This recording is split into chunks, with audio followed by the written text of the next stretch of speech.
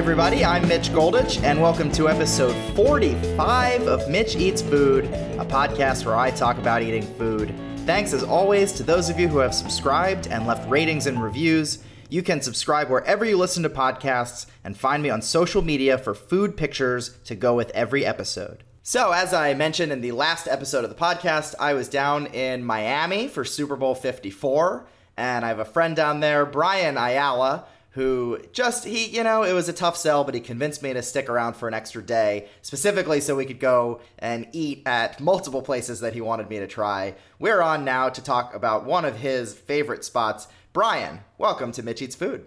Thank you, Mitch. I feel very honored to make my first appearance on the show. Well, second mention, first appearance. That's right. I meant to bring that up, and I forgot. But yes, this is now the third episode from Florida, but the first one that I did was episode 16 from Cafe Luna Rosa up in Delray Beach. And I did that episode by myself, even though I did have breakfast there with you and Sam. And we had a memorable experience with some cannoli cream waffles and some delicious Benedict. So we've eaten together many times, but now we finally have you on the podcast instead of me, I guess, blackballing you and leaving you off to the side last time. Sorry about that. Yeah, it's fine. We, perhaps we should have also invited Chris Carter there too, to kind of have a little bit of a person there. But feel very great to be on this first episode, and it was kind of good to give you a little bit of a taste of Miami on this time, right? When you told me you were coming down for the Super Bowl, I was like, you have to try all sorts of Cuban food, and I know that you went to different places. So one of the staples here is are the Cuban sandwich and a pan con huite, right? So we'll go into that right now. Yeah. So how long have you lived in Miami? Because and you consider yourself an expert here on the food scene there and Cuban food in general. But to give listeners some background, can you tell me about your experience with Miami and the food scene there? So I lived in Miami since I was a young boy, so I was like 5, and then I went to Chicago up there. I was 23 and moved back at 25. So I've been in Miami basically my whole life, and Cuban food is the most popular food down here in Miami, considering the fact that the large population of the Cuban population down here, especially in Hialeah. So, I've had all sorts of different Cuban food, whether it's obviously you eat it at a restaurant or you go to a family friend's house, right? Or just a friend's house. There's always, whenever you visit a Cuban family's house, there's always some sort of food there, always rice, beans, and some sort of meat or chicken and plantain. So you already kind of get used to already like the lingo of how to order and what to order and what comes in every meal. So like I've had it all here. Yeah, it was good to have you there to order. We went to a couple places, and with your Spanish skills, it was just better. Even they had English menus, but I was in better hands just letting you handle it and then eating whatever it was that you had them put in front of me. Correct. Yeah, because like if you were to go there, I'm pretty sure anybody can order there, and you'd be able to kind of get away with like hand signals and just pointing to the menu or just try to pronunciate whatever it is that you may be ordering. But also just because I grew up around that, around different, around a lot of Cuban families, even though myself not being Cuban, growing up Colombian, it's that kind of helped a little bit because there are a few friends. I know some people who are Hispanic, let's say from Colombia, Argentina, Peru, but weren't kind of exposed to that. So it's kind of, kind of knowing a little bit of the lingo and knowing a little bit of the different terminology of the different kind of foods, it really does help come a long way. Mm-hmm. All right. Well, let's talk Mary's Coin Laundry. This was not fine dining. This is an interesting spot. It is literally a functioning laundromat that also has a window on one side of the building where you can walk up to the counter and order Cuban food. We went in the building and they literally have loaves of bread on the dryers. Now, don't get the wrong idea. They're in bags and crates. It's not like loose bread on top of a dryer getting lint everywhere. But literally, they're using the back room, the laundry room, as storage for some of the bread. And it's part convenience store, part restaurant, part laundromat. So I know this place is just a favorite of yours and a spot, brings some nostalgia for you because you've been going there for years. But can you just tell me a little bit more about Mary's Coin Laundry and why you wanted to take me here in particular? So I first discovered Mari's Coin Laundry. This so you're add a little bit of flair. Yeah, I'm pronouncing everything better than me. No. That's why you're here, man. So I first discovered Mari's Coin Laundry probably in 2007, 2008 in college, and it's very close to Coconut Grove. It's the outskirts of Little Havana or city of Miami unincorporated. And a friend of ours took us there, and he's like, "You have to try the pan con bistec here. Like, it's amazing. It's a steak sandwich, and that's what we had." But it was when you first go in there, and we went there probably like late. It was like after 1, 2 in the morning, after a night out of a few drinks in college, and I was like, "Oh my God, like this is amazing. It's like this is a really good like late night food." And besides it being cheap, but you're like, but we're at a laundromat. It's like, this makes no sense. You would expect this to be at like an established restaurant. And most of the people who are there we were probably the only people who were coming from a night of partying. Everyone there was washing their clothes, minding their own business. So at that time, people probably working all people working different shifts and whatnot. So we would always go there if we were around somewhere, if we were around the area in Coconut Grove or maybe downtown. We're like, hey, let's go to Mari's late night and let's go grab a quick bite before going home. So that's and how it really we is. It's it. the perfect amount of time. The time to go up to the counter and order and get your sandwich and eat it is pretty much the amount of time your clothes would be in the dryer. So I get it. I get where you're coming from on the way home from a night of partying back when you were however old you were in 2007. And then, but it also does make sense. A nice, little Saturday if you got to do your clothes, get your laundry done and go have a sandwich. It's really perfect for either, I think. So they're open really late. Are they still open that late? Because we went during the daytime.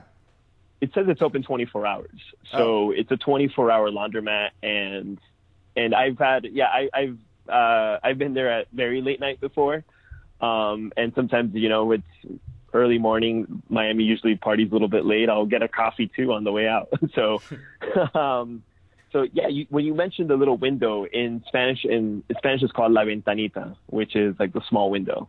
And they're known for, they sell a lot like pastries, which is empanadas, croquetas, and pastelitos, which are little pastries of different sorts of guayaba, of cheese, just some of mixed in with guayaba and cheese.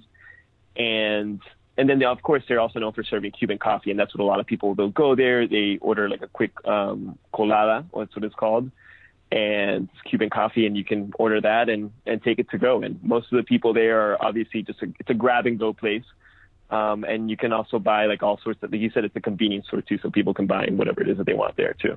Yeah, so it's an interesting little place. It's very unique, and it's very Miami. And also a nice added benefit: the food was good, as you mentioned.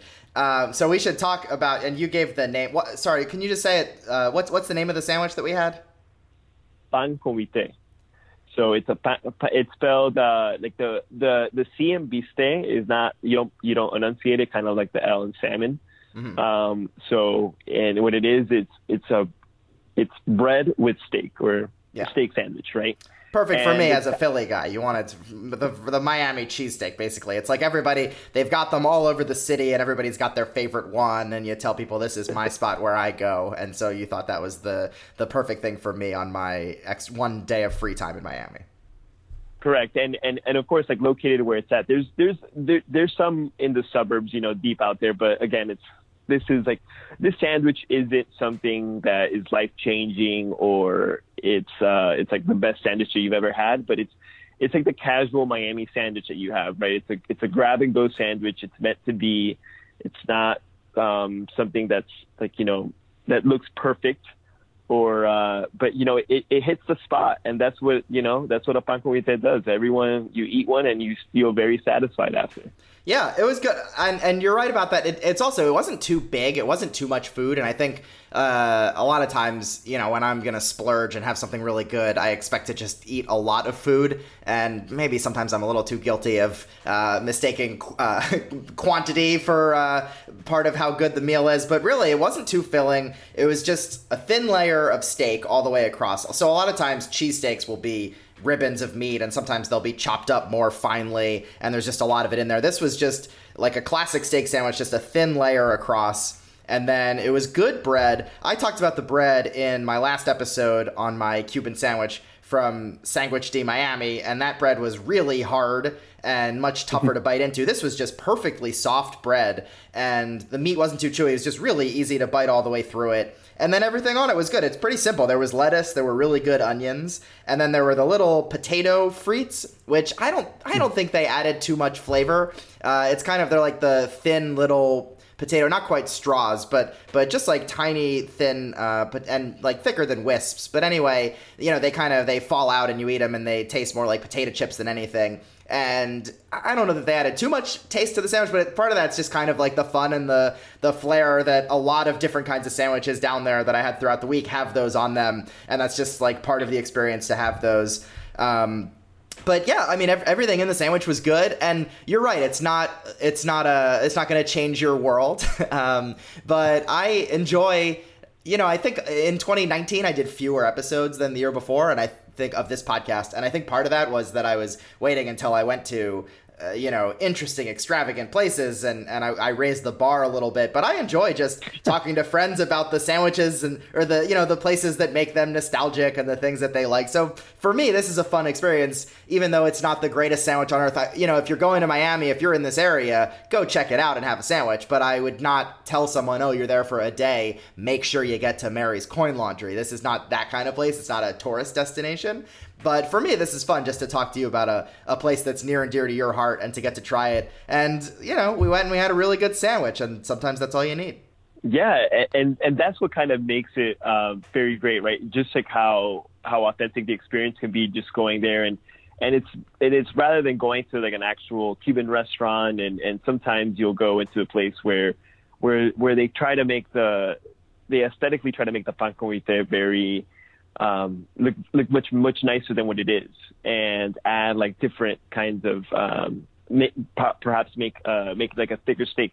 It is a palomilla steak. A palomilla steak is very like thinly sliced to make it very traditional. I think they could possibly make it much thicker, but just to keep it traditional, they do add that. And perhaps at other restaurants they'll add different toppings on it. But at the end of the day, it is a steak sandwich with lettuce, tomato. Some people put mayonnaise or ketchup on it, depending on the place. And of course, they all carry the little like potato sticks that you mentioned. And to be honest, it's the potato sticks is something I guess like known throughout the Latin American community that a lot of people put on it. And in Colombia, they put potato sticks on the hot dog too, on top of all the toppings. And of course, and I'm pretty sure in Sandwich in Miami, the potato sticks on the Cuban bread as well. So I guess since they don't serve French fries, and that's not necessarily like very traditional of them, they just overload you with potato sticks so you can have some left over, because at the end, when you finish eating your sandwich, you still have like a ton of potato sticks that you end up like biting on after. Yeah, sitting in the bottom of the basket. Well, yeah. Brian, you have to talk. You mentioned some people do ketchup and some people do mayo. We had your condiment of choice good enough that you have to tell us about your obsession with the hot sauce that we had at this place. So I'll give you the floor. Oh, so the hot sauce there, and you were a testament to it. It's so great because it's not very spicy at all. And it's like enough where you can, if you put like a ton of hot sauce on it, you won't necessarily feel it where you're sweating right away. And it just adds a little bit of a kick to the sandwich, especially with like, a steak sandwich like that with just like the bread and the potato sticks and the lettuce, tomato, the steak. It just gives that extra bit of taste. Anything, I think hot sauce with like any sort of like bread and steak goes extremely well, in my opinion. Yeah, it was good. I thought you might have been overselling it. And I think you were careful to say you knew you might have been overselling it. And listen, I'm as guilty as anyone when it comes to overselling things. You can go through the whole history of this podcast and it's me overhyping all kinds of things. But it was very good hot sauce, and it was very runny. It was very thin. And we both just, you're right, it wasn't that strong. It was definitely good and had a flavor and a little bit of kick. But you and I were both just like picking up the sandwich and pouring hot sauce into the top end, like pouring in the hot sauce before we would then take a bite into the part where we had just put the hot sauce in. And it was really good. There was something about it that it was just very good hot sauce. And I was putting you on the spot. You told me you may or may not have possibly stolen hot sauce from this place at some point in a prior life. Yeah, so a friend of mine had taken one. So now they actually put the hot sauce in like a little like those small little like containers. Yeah, for individual people, portable ones. So you and your friends don't walk out with the whole bottle, which may or may the statute of limitations has worn out. It's okay. I can mention that you used to steal hot sauce. It's okay. Yeah. All right, and we should say, by the way, you mentioned we did have an empanada as well. We split a beef empanada, and that was really good. The sandwich was good. The empanada might have tasted even better. Might have been the best tasting thing that I had. And if we were to go back, I could have easily, we had other restaurants to go to, but I could have easily just sat down and had 6 empanadas. Maybe have 6 empanadas while my clothes are in the washer, and then have this sandwich again while my clothes are in the dryer, and call it a nice little afternoon. But shout out to the empanadas for also being excellent. Yeah, the empanadas are very good, and those were fried empanadas. So there's people who, in different cultures, they like them fried or baked, right? And of course, it's kind of like a little bit, it's different to make either. But fried empanadas are very popular amongst the Cuban community. But what I really do like about the empanada is that some of them, this one was just, it was just basically what covers it, like the bread that covers it, and that's it. Sometimes you'll get like a little bit too much bread along the edges, and you kind of almost have to like chip away at it. If not, you're going to be taking a full bite of a fried piece of bread. Yeah, so it was very compact. Like straight to the point. We cut it in half, and it was full of beef. Yeah. It was full of beef, and that's what's amazing. And on top of that, when you cut it in half, you still see some of the smoke. It's still very warm. It's still cooked, even though sometimes they could be sitting there for hours. It's always best to get those pastries early in the morning. That's like the go-to thing. That's why people go like to La Ventanita, and it's very cheap too. You're spending like $1.50 on an empanada. You can get like 2 empanadas, a croqueta, and a little cafecito for less than $5 at a place like Mary's, right? And that's what kind of makes like those places like La Ventanita very attractive as well. All right, well, Brian, this was fun. Thank you for showing me around here, and I'm not even going to mention the other place, because I figure at some point in our lives I will come visit you in Miami again, and you'll take me to eat, and we'll just do another episode on the next place. Especially you and I, we lived down the street from each other in Chicago when we were there at the same time. And if we ever get back to Chicago, you and I know we have a handful of other spots. So I feel confident saying this will not be your last appearance ever on Mitch Eats Food, even though I may have snubbed you the last time. It's okay. Hopefully it'll be a part 2 and 3. So yeah. All right. Well, like I said, I always love hearing about other people's spots, and even if it's a hole in the wall or the place that they're nostalgic for. But Brian, does this come up on lists if you search the top 10 sandwiches or whatever in Miami? Is this a spot that actually does get some mention? Yeah, so it's a top 10 pan con huite place in Miami, right? It's and there's I even do you know like what outlet? Do you know what outlet has on the Miami New Times? On the Miami New Times, and I believe it was Fader magazine as well that I saw. So it also shows up in other kind of lists, right? Miami New Times is very local, and of course, they probably know a little bit more.